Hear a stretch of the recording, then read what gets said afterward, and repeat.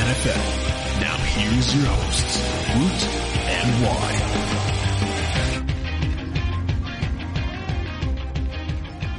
Hello and welcome to another episode of the Woot and Wye Show. I am Josh Wye. I am riding solo today. Woot is currently at work. I have a day off during the week, so I thought I'd catch up with a friend of the show and someone that I really enjoy talking with and value his opinion on the draft. He's a really great Twitter follower, so you can follow him on Twitter at Alexander1Great, and he is Shane Alexander from Inside the Pylon. He's one of the main drivers behind their college football content, and he does excellent work, and the ITP draft guide is out now, so please purchase that. It's really, really good. It's taken me a lot of time to get through it all. It is so many pages. It's awesome. And welcome to the show, Shane. How are you going? Man, it's good to be on. I think this is my first time on the show, but we've been following each other for a long time now, so I'm glad that I'm officially a friend of the podcast. Yeah, it's good to finally get you on the show. Yeah, I've been following you, I think, since Mark and Chuck had me on the Quick Kicks podcast many moons ago, and I've actually got Chuck coming on next week to talk about special teams and punters, and we'll talk about most of the Australian players are punters. So yeah, it's good to finally get you on the show. What's been happening in terms of post Inside the Pylon draft guide life for you? I know you were working very hard and long hours on that. Yeah. So after we've collaborated and got the draft guide out, now it's on to my individual rankings. So all this week I've been putting out my positional boards with a blurb on each position, rolling through two positions a day. Today was the offensive tackle and interior offensive line position. Tomorrow will be edge and defensive line. So just getting all of my grades and all of my workout this week. Yep. So the final 2 weeks up until the draft, I can just do individual pieces of things that are interesting to me and sort of enjoy the fruits of our labor. So a lot of long nights the last 2 weeks, but it's super rewarding. It's fun to see all of your work come together and get to have conversation about it with people like yourself. And even a mention in the MMQB from Peter King, which must have been really exciting for you and the team. It was. I was told the night before that it may happen, and just to know that in January 2016 I joined Inside the Pylon sort of when it was about to take off, and now to see us sort of getting to enjoy a little bit of the fruits of our labor. That's exciting, and we appreciate Peter and everybody really that supports us. To have anybody interact with you positively is humbling. It doesn't matter how many Twitter followers they have, but to see Peter King do it was really cool. Yeah, you mentioned writing more pieces in the next week or so. Any more of the state of play articles? I enjoyed your last one when there was sort of a month before the draft. I thought it was a really, really good piece. I was wondering if you're doing any more of those. I am, and they were originally going to be a weekly piece, and then just the individual work that I've done on my own draft work has kind of consumed me. So the next state of play piece will be out next week, and it's actually going to be on the topic of the next Dak Prescott and how there isn't one, and we shouldn't look for it. Because it's just a thing. Everybody's trying to create a Dak Prescott in this class, but if we knew for a fact there was another Dak Prescott, he wouldn't go in the fourth round. So just logically, there can't be another Dak Prescott. No, it just doesn't exist anymore. It's right. And so, I'm going to touch on sort of the quarterback narrative next week around the Dak Prescott thing. So I'm looking forward to that. And then I have one coming out about the Cleveland Browns and just how they're going about their organizational structure and how they're approaching or seem to be approaching this draft. And so those are two think pieces, I guess you could say, coming out with state of play. So those will be out within the next couple of weeks, probably the next week. So be on the lookout for that. Yeah, I look forward to it. And today's show, we're gonna talk some polarizing players. You gave me a little sneak peek at your top 50. I'm not going to reveal all the spoilers. Actually, top 60, so a little bonus 10. And we're going to talk some polarizing players. But before we do that, I just want to ask you about your approach to scouting and the process involved in making a big board and a top 50 and a top 100. How do you do it, and how much weight do you give to athletic testing and things like that? Yeah, this is probably my favorite question. It could seem sort of generic, but I think you could go down a lot of rabbit holes with it.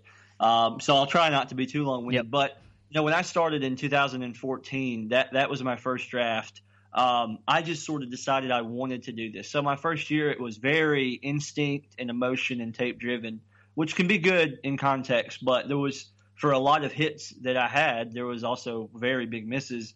And the more time I spent on Twitter and just reading and learning about the game, I think the more emotionless my process has become, which is what I strive to do, is take as much emotion out of it as possible. And I'm to the point now where scouting starts during the season and really in the off season, the summer, getting ready for the college football season. But I think it's important to start in season, because if I were to start in January and try to learn everybody, because I don't do this full time yet, so I can't devote the whole day to football yet. And so I would never get caught up. So I think scouting in season is important, and you draw as much conclusion from the tape as possible in season. After the season, when you know who's going to be in the draft, you really start looking at individual tape. Shrine Game and Senior Bowl is huge. If you can get to one of those, I mean, I live in Mobile, Alabama, which is where the Senior Bowl is at. So I live like 10 minutes. Yeah, 10 minutes from the stadium. So I was there all week. That's important, I think, to be down there and seeing those players. I put a lot of weight on the combine and any advanced analytics I can get my hands on, even if it's not my own. I have a lot of people that I trust, and they're doing good work. And so I'm always trying to learn more. Ethan Young at NFL Drafter on Twitter is a really good personal friend of mine. He has a couple of amazing analytical systems that work. His quarterback piece a couple of weeks ago was phenomenal. Yeah. Absolutely phenomenal. His quarterback piece was outstanding, and I want you to go read it. It's called Semtex, S-E-M-T-E-X. So if you're listening, please go read it. But essentially, he's looking to figure out a way to eliminate quarterbacks entering the NFL draft. That way you don't waste too much time on them. That way you don't scout them if you don't need to scout them. That way you don't draft them in the first round if you shouldn't draft them in the first round. It's hard to predict who will be good, but I've really tried to find ways to eliminate who won't be good by looking at trends and data as much as I possibly can. Tape always has to be the main thing, but I do think tape can lie, because tape can make you, I think emotional. You watch somebody, you get really excited. Maybe you're seeing less than or more than what you really want to see. And so it's always the tape, but analytics are ever more important, and I think that they shouldn't be shied away from if possible. And I think that this year, with my grading and with my big board coming out next Monday, I think you'll see that I marry the two as well as I possibly know how to right now. And so that's a long answer to a short question, but hopefully it was a I appreciate it. I think it's an entire topic, and I know Josh Norris did a whole series of podcasts on it last year called Process the Process, where he looked at every little different type of thing. Like he had Justice Mosquito on to talk about edge, force players and spark and all sorts of stuff. And I think it's all pieces of a puzzle to try and find the right combination to get that final eval. And I agree with you. I think the combine is important. I'm trying to find a tweet from Zach Whitman that said that, look, some great athletes are bad football players, but I think, a lot of bad athletes aren't good football players more so. I think that was kind of the idea behind the tweet. I was trying to find the exact wording of it. I couldn't find it, which kind of agrees with what you said earlier. All right, let's talk about this draft class overall, where its strengths and weaknesses are, and how would you describe the class overall? I think it's one of I would say it's probably better than 15. Cool. And it might be better than 16. It's a deep class, but it's a weirdly assembled class. We were talking about it off air. Like, I think there's, 8 to 10, I guess you could call them elite players in this class. And then truly anywhere between like 11 and 60. It is extremely subjective. I think these players are very much similar in their groupings within the position. I think on my, the big board I sent you, in the mid-50s, I have 5 cornerbacks all in a row. And you could look at that and say, well, he's just throwing names up there. That's a easy way out. But it was literally, I know they're not all the same scheme player, but I think in terms of value in a vacuum, that they're almost inseparable. So I just included them all together in that little cluster. Yeah, and I think it comes down to team need and scheme, which would change their rankings. And exactly. Yeah. Yeah, so like there's some guys in the draft where it doesn't matter what you run on offense or defense, just get that guy on your team. But for most of your roster, I think it is scheme dependent, and in this draft, there's going to be a lot of mock drafts, especially towards the end, that are wrong, and not because they were bad. It's just because teams are going to have a certain preference, and they're going to draft a guy at their preference, either higher or lower than maybe they would go in a true vacuum. But I like this class a lot. I think it's deep at a lot of positions. I love how deep it is at wide receiver on day 2. I love how deep it is at defensive back on day 2. I like the edge class on day 2. I thought I was going to like them on day 1 until the combine, but I think they're more day 2 players. But there's a lot to like. It's a deep class, but it's not a top-heavy class. No, exactly. I think, what we said off air is that, after that top 10 and what you just said before, it does get extremely murky, and you read a mock draft one day and, someone like Taco Charlton's going at pick 11, and then you read another mock draft, he's going in at 45. That's just one of the examples, and I think I tweeted about that a few weeks ago when there was a series of mock drafts coming out, and some of the big discrepancies in players are just an indication of A, scouts' individual preference, and B, that this class is just extremely murky outside that top 10. Yeah, and that's another thing. I was talking with another buddy who's just a casual friend. He's a Bengals fan. He's wondering what they're going to do at 9, and he's talking about how every big board or mock draft he looks at, there's a different guy mocked there, and we don't even know if the Bengals will go at 9. I think this is very much a class to where you don't have to just force a need, because there's so many players at so many positions that are close in that cluster. And so I think there is a little bit of a luxury in the first 2 rounds to where, of course, you always draft for need a little bit, but you know that the cornerback in the first round, in the middle of the first round, is probably going to be similar to the cornerback in the middle of the second round.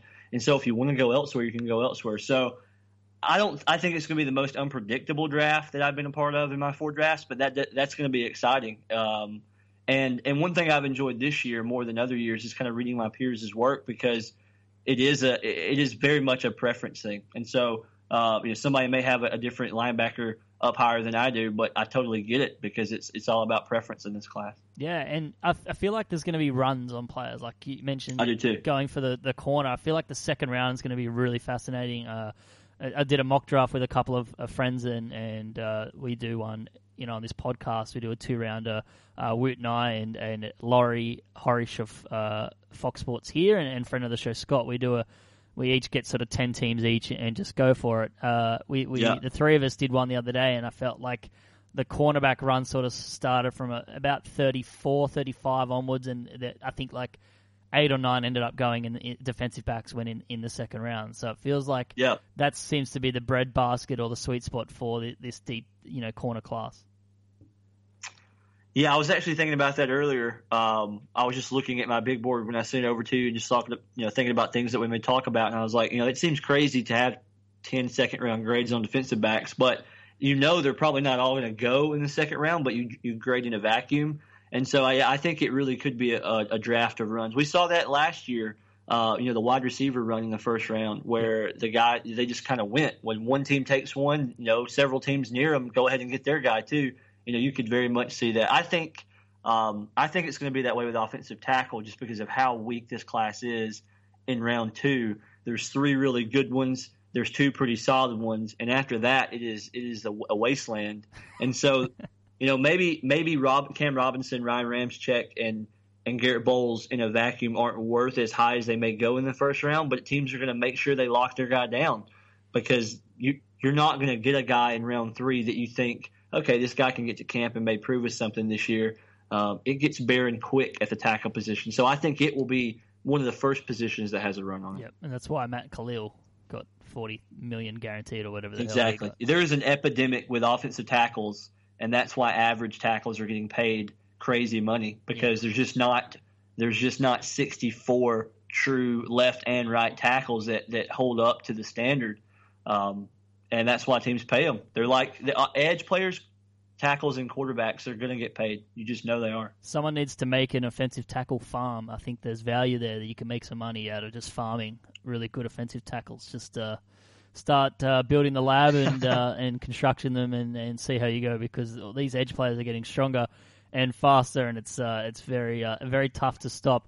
All right, let's move on to these polarizing players. So I'm looking at your top 60 right now, and I don't want to give too much away, but this is coming out tomorrow. I think you said defensive line and edge are coming out tomorrow. Defensive line and edge coming out tomorrow. Yep. Linebackers, defensive backs on Friday, and then the big board will actually be out on Monday by itself. So yeah, but spoil away, man. Talk about what you want to talk about. All right. Well, this won't be too much of a spoiler because by the time you listen to this, you've probably already read these pieces. But I found it interesting that you have Malik McDowell and Chris Wormley ahead of Jonathan Allen in terms of your D-line rankings. Yep. What did you see from those two that warranted putting him ahead of Allen? And is it the shoulder concern with Allen that's made him drop? Because I feel like that's being overlooked a lot by other analysts. Yeah, John Allen is a guy who I watched literally every snap of his career. I thought he was the best player in college football last year in terms of how he affected the game on both sides of the ball. And I really expected him to test differently and solidify himself as a top player in this class.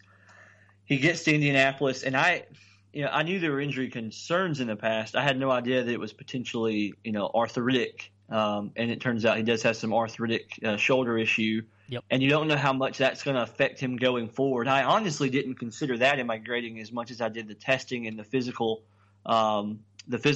measurements, because he kind of graded. I thought he was going to be an inch or two taller, and I thought he was going to come in at maybe 8 to 12 pounds heavier. He was listed at Bama anywhere between 290 and 295, not on the team site, but by other outlets, writers.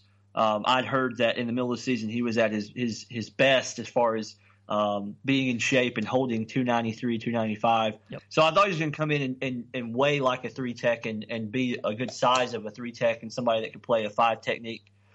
But he came in as, he's 6'3", and he weighed 286, and so he's built like a very, an undersized 3 technique in a 43 scheme, a defensive tackle, or a very big base 43 defensive end. But he didn't test that well. And so we know through force players and really just a smidge bit through common sense that athleticism and power wins on the edge.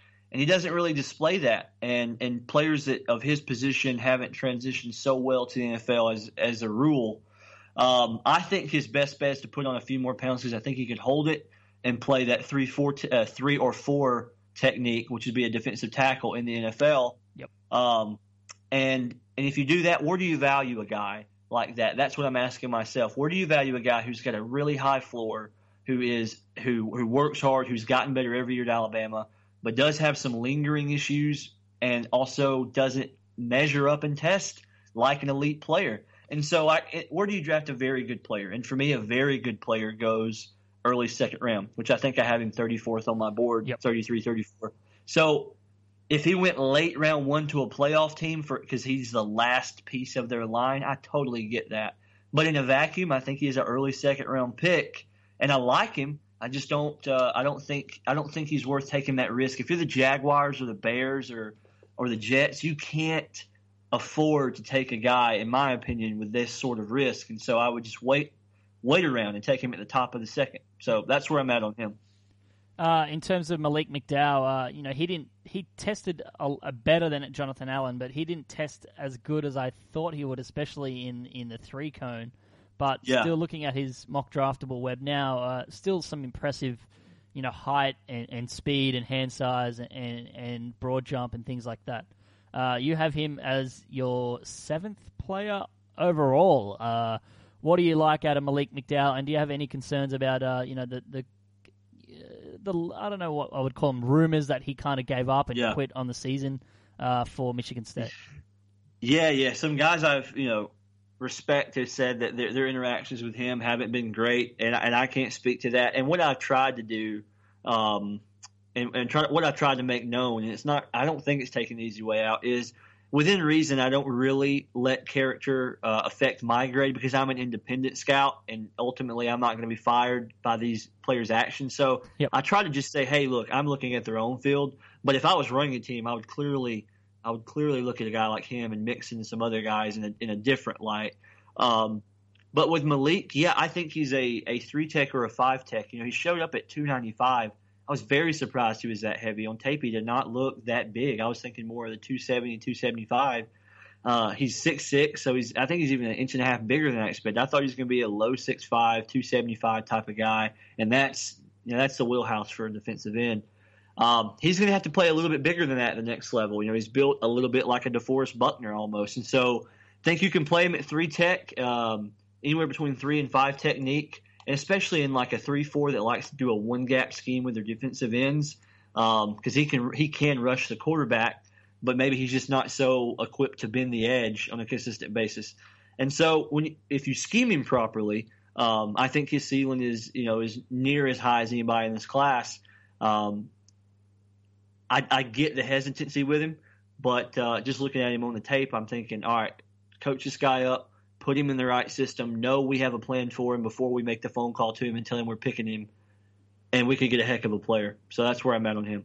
Yeah, if you can get him with a competitive team as well, that kind of eases those concerns, because a lot of those rumors are around that he sort of quits. So if you get him in Cleveland or Jacksonville where the season's over by week 6, it could be a little bit murky.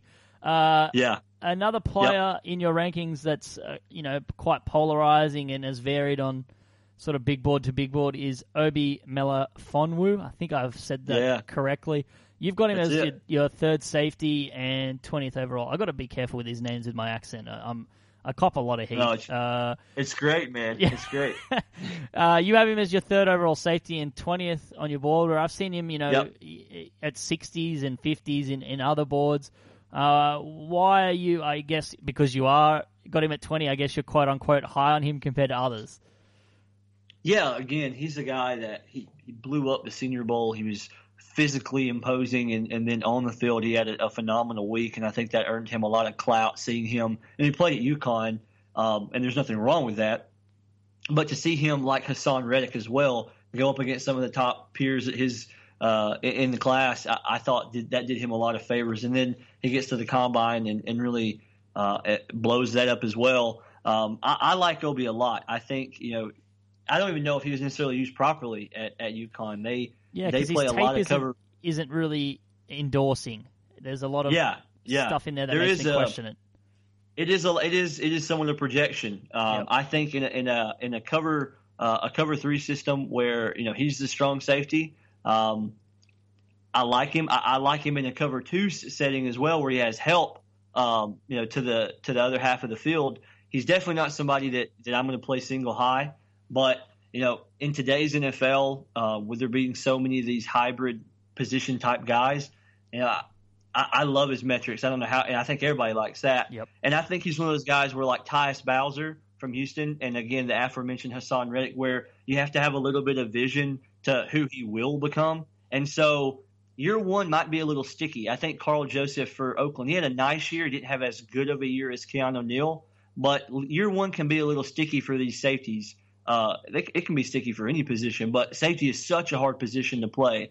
So what I did in my grading this year was do projections, and I added trait grades. And so year 1, Obi may be somebody you have to bring along and show him how to play his position in the NFL a little bit. But I just think by year 3, his instincts are good. The physical traits, my goodness, are excellent. His range is phenomenal. So I think by year 3, you could have one of the better strong safeties in the NFL. But again, if you like a guy like Marcus Williams, or Buda Baker or Eddie Jackson from Alabama, what have you, in a vacuum more than him, totally get it, because those guys are pretty high on my board as well. Yeah, I'll skip ahead because you mentioned Eddie Jackson, and I like him. I enjoyed watching him on tape, and I was happy to see you rank him ahead of someone like Jabrill Peppers. You've got Peppers at 60 on your rankings.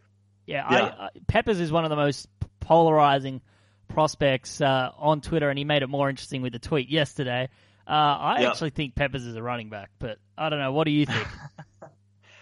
I think it would be hard for him to play running back because historically it actually makes it. You hear the term a lot, especially last year with Derrick Henry. He got a lot of carries, and people were worried that he was being worn down in Alabama. But it's actually, historically, you want a guy that's the Bell Calvin offense. And I think it would be harder for Peppers to make the transition given how little they let him play at Michigan. I look at him a little bit, and I know it's coincidental, but Denard Robinson from Michigan. Yep. He was a decent little transition player from quarterback to running back, but he was never really extremely impactful. I think the learning curve to get him down on an every down basis, especially in pass protection, I think the upside that you may gain on a couple of plays a game, I think long term just developing him, it would be harder. I get the fixation with the running back. And 2 years ago, if they'd have stuck him there, yeah, I think you could be looking at one of the more special backs in his class. But I just worry about the development that it would take.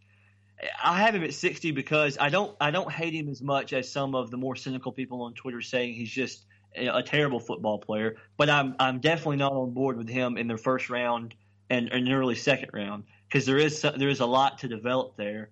But one thing I do kind of support him with is the fact that he was a team player and a heck of a football player. Some guys are just good football players. You can play him on special teams early and get something out of him. So it justifies it at least early to play him, returning kicks and on special teams. And then you teach him how to be a safety. Is that it's easier said than done, and that's why I've actually got a third round grade on him. But I think there's enough there to get excited about, especially like if Todd Bowles is going to be safe for at least one more season after this. They cut a lot of players this offseason. If he knows going into this year that, okay, they're giving me one more year, yep, Jabrill Peppers in like round 2 and 3 would be excellent for Bowles because of the type of system he likes to run. So, again, success is so situational, and putting him in the right system to succeed is very important. With Eddie, I'll be quick, but yep. Eddie was being talked about with Malik Hooker and Jamal Adams until he got injured. And it really wasn't even like a serious injury. He broke his leg, but it wasn't like it was an Achilles or an ACL or anything like that. He just unfortunately got hurt at the end of the year, so we haven't got to see testing numbers. I feel like if he had finished the year and had got to test, the conversation about him would be a lot different. He's probably not going to go in the round 1, but I think early round 2 is a great pick for somebody like Eddie Lacy, who is a proven center fielder. He may not have the range that Malik Hooker does, but his instincts are off the charts. He finds the football well. He's not afraid to get physical, and so I think he's probably the forgotten man in this class. Yeah, I really think he's going to be a value pick on day 2. I think he will go day 2. Jordan Willis is another guy that is, he was sort of hovering around that top 100 sort of player pre-combine, and then he just blew up the combine. He was outstanding. You look at his mock draftable web, and it's like the Atlantic Ocean, or what doesn't it cover? Yeah. You have him firmly inside your, you have him, top of your second round as the number 6 edge in the class overall. How comfortable are you with him as a top 50 pick, given his, flaws on tape and there's some really wow plays from Jordan Willis, but then there's also 4 or 5 plays in a row where you're just like, ugh. Yeah, so I totally get it. I didn't love his tape either, to be honest with you. I know he's a productive player at at Kansas State, excuse me. And I know that he was a guy that some people liked coming into the draft process, but he really had a nice Senior Bowl. And I'll be completely honest, he was one of the more players I was cynical about coming into the process. And so at the Senior Bowl, it wasn't until really the day of the game where I started to be like, all right, I need to stop with the preconceived notions and appreciate the fact he's had a nice week and he's having an excellent game. He then goes to the combine, and like you said, his mock draftable web is an ocean. 2 years ago, I was a huge fan of Danielle Hunter, not for what he was, but what I thought he could be. Now, he's not the same player as Jordan Willis, but he plays the same position. He plays edge. Edge is not a position that traditionally you have to have extraordinary production or be extraordinarily complete as a player coming out. If you have the fundamental strength and athleticism, the game can come to you more so than other positions. And I look at Willis similarly to I looked at Hunter. Now, Hunter was better in the run game than Willis is now. But Willis is an extraordinary worker on the field. Now, that causes him to overrun the play and get run down by tackles and run out by tackles, more often than you would like. He doesn't have incredible secondary moves yet. But someone is built like him with the measurables that he has, plus the fact that he did have good production, although the tape was spotty.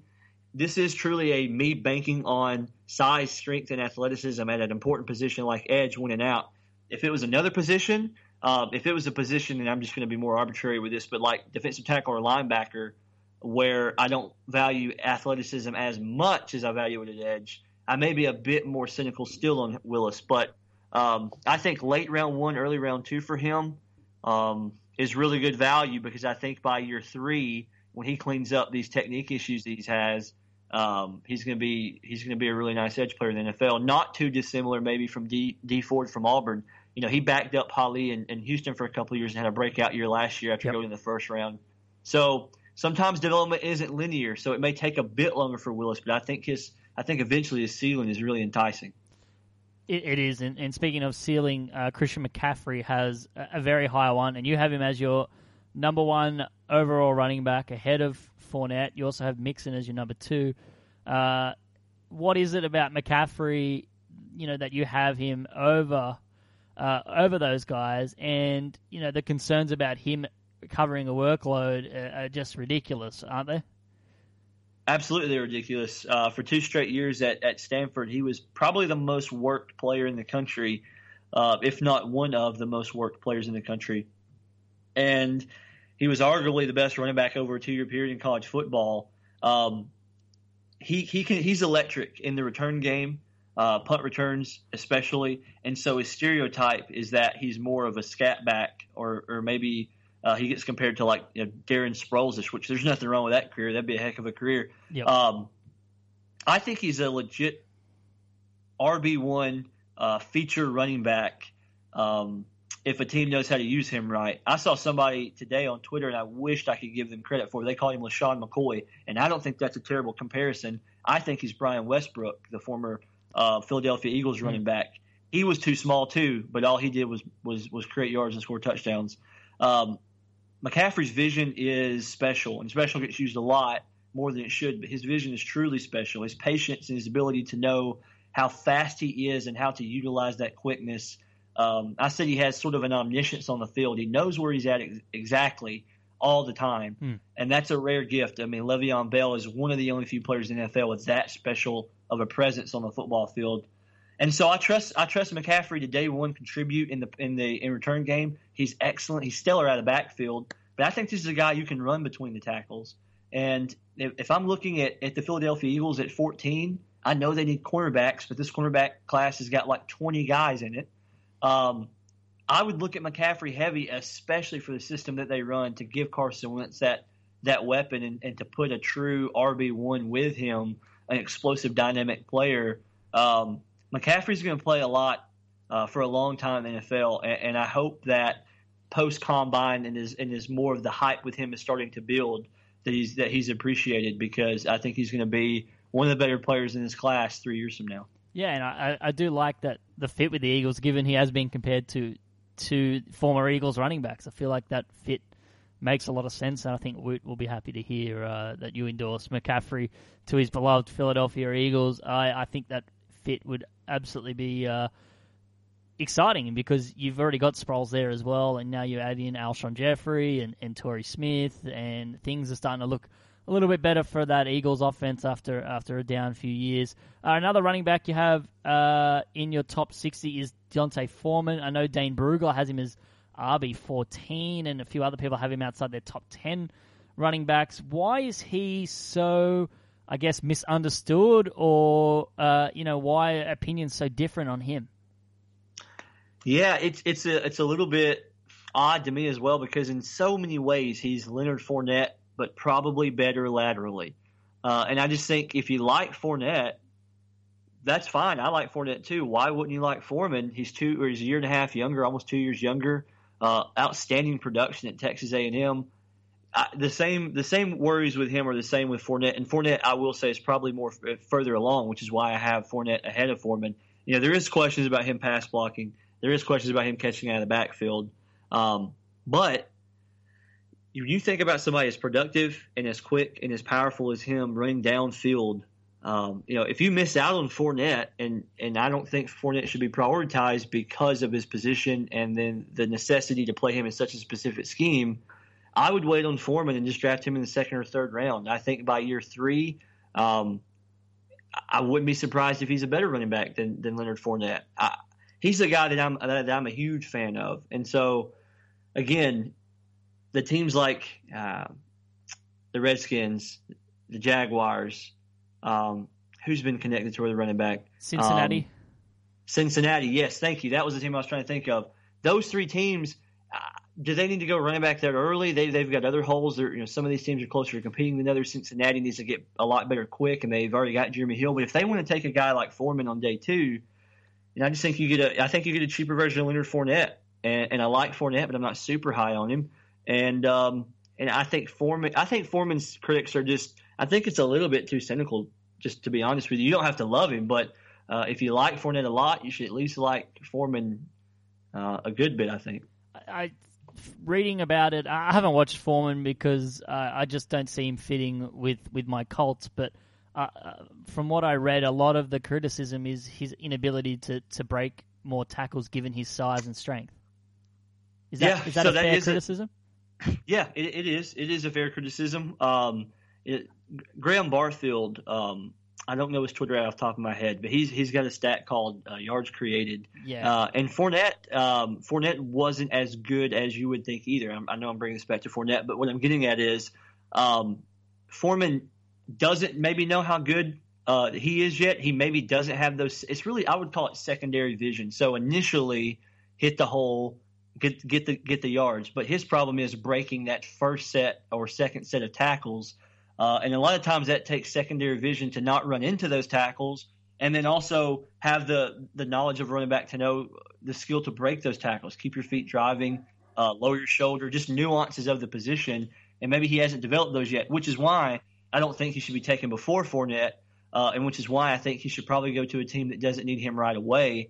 But given his age and given his production and given how well he tested, especially how nimble he tested for his size, I think a third-year projection on him, you can get really excited about it. All right, the last polarizing player I want to ask you about is a guy I like to call Burrito Charlton, but he's also known as Taco Charlton. He's a guy that I always look for in mocks because the variance is crazy, more so than most of the other players that we've talked about in this podcast. But what is it about Taco Charlton that has others, thinking top 10 and others thinking 40? Is it more that people aren't projecting the future, or people are just going straight off the tape? Because the tape isn't the best, but a lot of the people that are higher on him, it is merely more from a projection standpoint. Yeah, I think Taco is one of those things where, and I'm not saying people that like him are simple, but you look at him, he's an imposing looking player. And he had a nice year at Michigan. And he's someone that in the season, I would watch him in spurts or for a full game and live view, and you were impressed with him because he does produce. He had a nice season for Michigan. But just because you're a big guy with production doesn't mean you have traits, especially athletic traits. I talked about that earlier with Jordan Willis. He didn't test extremely well. No, I think his size and his technical proficiency, I do think he has a really good spin move for his size. He knows how to find sacks and find disruption. So I think he's going to be a nice complementary edge in the NFL. And he's a pretty big guy. He's lingering around 280, so you could do some stuff with him situationally, moving him around a bit. I have him in my 50s, which is a late second round grade, and that's where a late second round pick if this is where he went. And I think that's probably more proper for what he is and for what he will become. I think he's one of those guys that will always be a nice football player. Where do you draft nice football players? Not in the first round, especially not 9 or 11 overall, which is where I see him mostly going, to Cincinnati or New Orleans. So I like Taco. I don't know if he's a total burrito, but I wouldn't love him. I wouldn't love him in the first round. It's weird that I'm calling him burrito because I love burritos. I love burritos too. Everybody loves burritos. Yeah, so I'm not sure whether I should maybe revert back to calling him Taco, but he for me is like this year's Kevin Dodd. I feel like we saw That's him. Such a great comparison. Yeah, I felt like we saw him mocked in top 10s all the time, and then it didn't end up that way. And then, you go on his mock draftable, and 92.6% Kevin Dodd. So I don't know. I feel like that's the perfect comparison. I feel like he is this year's Kevin Dodd. That is and Kevin Dodd was that guy. He had a phenomenal last year at Clemson. His championship game that they lost was outstanding. He looks the part, true 6'5", 275. So you see this guy with great production and great size, and you just assume that he's going to be a heck of a football player. And that is why athletic testing and studying historical trends is so important, because he was never really going to be the guy that some people wanted him to be. And I thought a second-round grade was much better value for Kevin Dodd. It would set up his eventual return on investment to be a lot more rewarding than going in the top 15. Same with Taco. I think you're getting a nice complimentary edge. He'll probably warrant his second-round pick, but never as high as he's being mocked by some of the more national analysts. Yeah, that baffles me. By the way, that Twitter handle for Graham Barfield that you mentioned before is just at Graham Barfield. Simple enough. Yeah, very simple. All right, speed round time before we let you go, because I know you've got to record a Pylon U podcast, and I encourage everyone to check that out and listen to that and check out Shane's work on Inside the Pylon. But who's your favorite day 2 player? Maybe not quite at the top, but maybe someone later on day 2 that you really like. Chris Godwin, wide receiver from Penn State. He's my wide receiver 4. He's not going to be a top 5 wide receiver taken. I think he's probably in the 6, 7, 8 range of wide receivers taken, which could still mean he goes in the second round. But I love his tape. He tested well enough. We just spoke to Matt Harmon about him 2 nights ago. Loves him. Yeah, Harmon's a huge fan. And Godwin, because I'm one of – and I hate saying this, but because I'm one of the few that talks about him and likes him to the extent that I do, I wondered if I was over liking him. And then I see somebody like Harmon come out and like him a lot too, and it kind of it backs up like, all right, yeah, I'm not wanting to like him more than I actually do. So Chris Godwin's my guy. Yep. Favorite day 3 player? Oh wow, that's a really good one. Off the top of my head, Shaq Griffin, cornerback from Central Florida. I tweeted about him today. He has outstanding measurables. Like elite cornerback measurables, and if you miss on him, or if you miss on somebody like a Marlon Humphrey or a Lattimore or Fabian Moreau or a longer guy in the first round or two, he's a guy in 75 to 100 that I would like a lot. Yep. Who's the player taken in the first round that's most likely to not bust, but just not give you great return on investment? Honestly, it'd probably be Charles Harris or Tack McKinley. I don't love this edge class that's being talked about. Like the guys that are being talked about by the national media, like the Tack McKinleys and the Charles Harrises and sort of the Derek Barnetts a little bit. I don't love them, and I'm afraid one of those guys will be a bust. And Charles Harris, seeing his testing numbers really hurt. It was disgraceful how bad he was. Like, I think his best percentile was like 54, and that was like 40-yard dash time. Everything else was just abysmal. So that definitely makes a little bit of sense. Before we let you go, and I really thank you for joining the Woot and Wye show. It's been an absolute pleasure. Even my dog likes you. She's been barking all episodes, so apologies to the listeners, but you know what? I don't care. It's the southern accent. It happens a lot. She loves it. Please plug your brand and where can people find your work? Yeah. You can find me on Twitter at Alexander1Great. You can find all of my work exclusively at Inside the Pylon. Give me a follow. Follow our podcast, Pylon U. We're all draft and college football all the time. And check out my big boards and my rankings. I mean, it's a lot of work. It's almost 300 players that I've charted. So any support for that's great. And it's been awesome being on with you. Let me ask you one question before I get out of here. Big Colts fan, picking at 15, Chris Ballard era. It's going to get better. Who's your dream pick, which is sort of unrealistic, and who's your realistic pick? Yeah, I'm kind of I'm really. It feels weird to have optimism about the draft. First off, I really trust Chris Ballard. I really like every time he talks. He was on Peter King last week, and I thought he was fascinating. He's a wonderful GM and evaluator. So I'm firmly in sort of hoping Reuben Foster can slide to us. If we can't land him, I'm happy to settle for Hassan Reddick. That sounds like such a weird thing because he's a great player. I'm also sort of team corner as well, round one, if maybe concerns about Lattimore's hamstring could maybe force a slide, but that's being really overly optimistic. I'm pretty much pro like any defensive player at that height, except for maybe Derek Barnett, and I'm not sold on Gary and Conley that high. I don't understand it. We saw him mocked at 3 somewhere yesterday. I found that bizarre.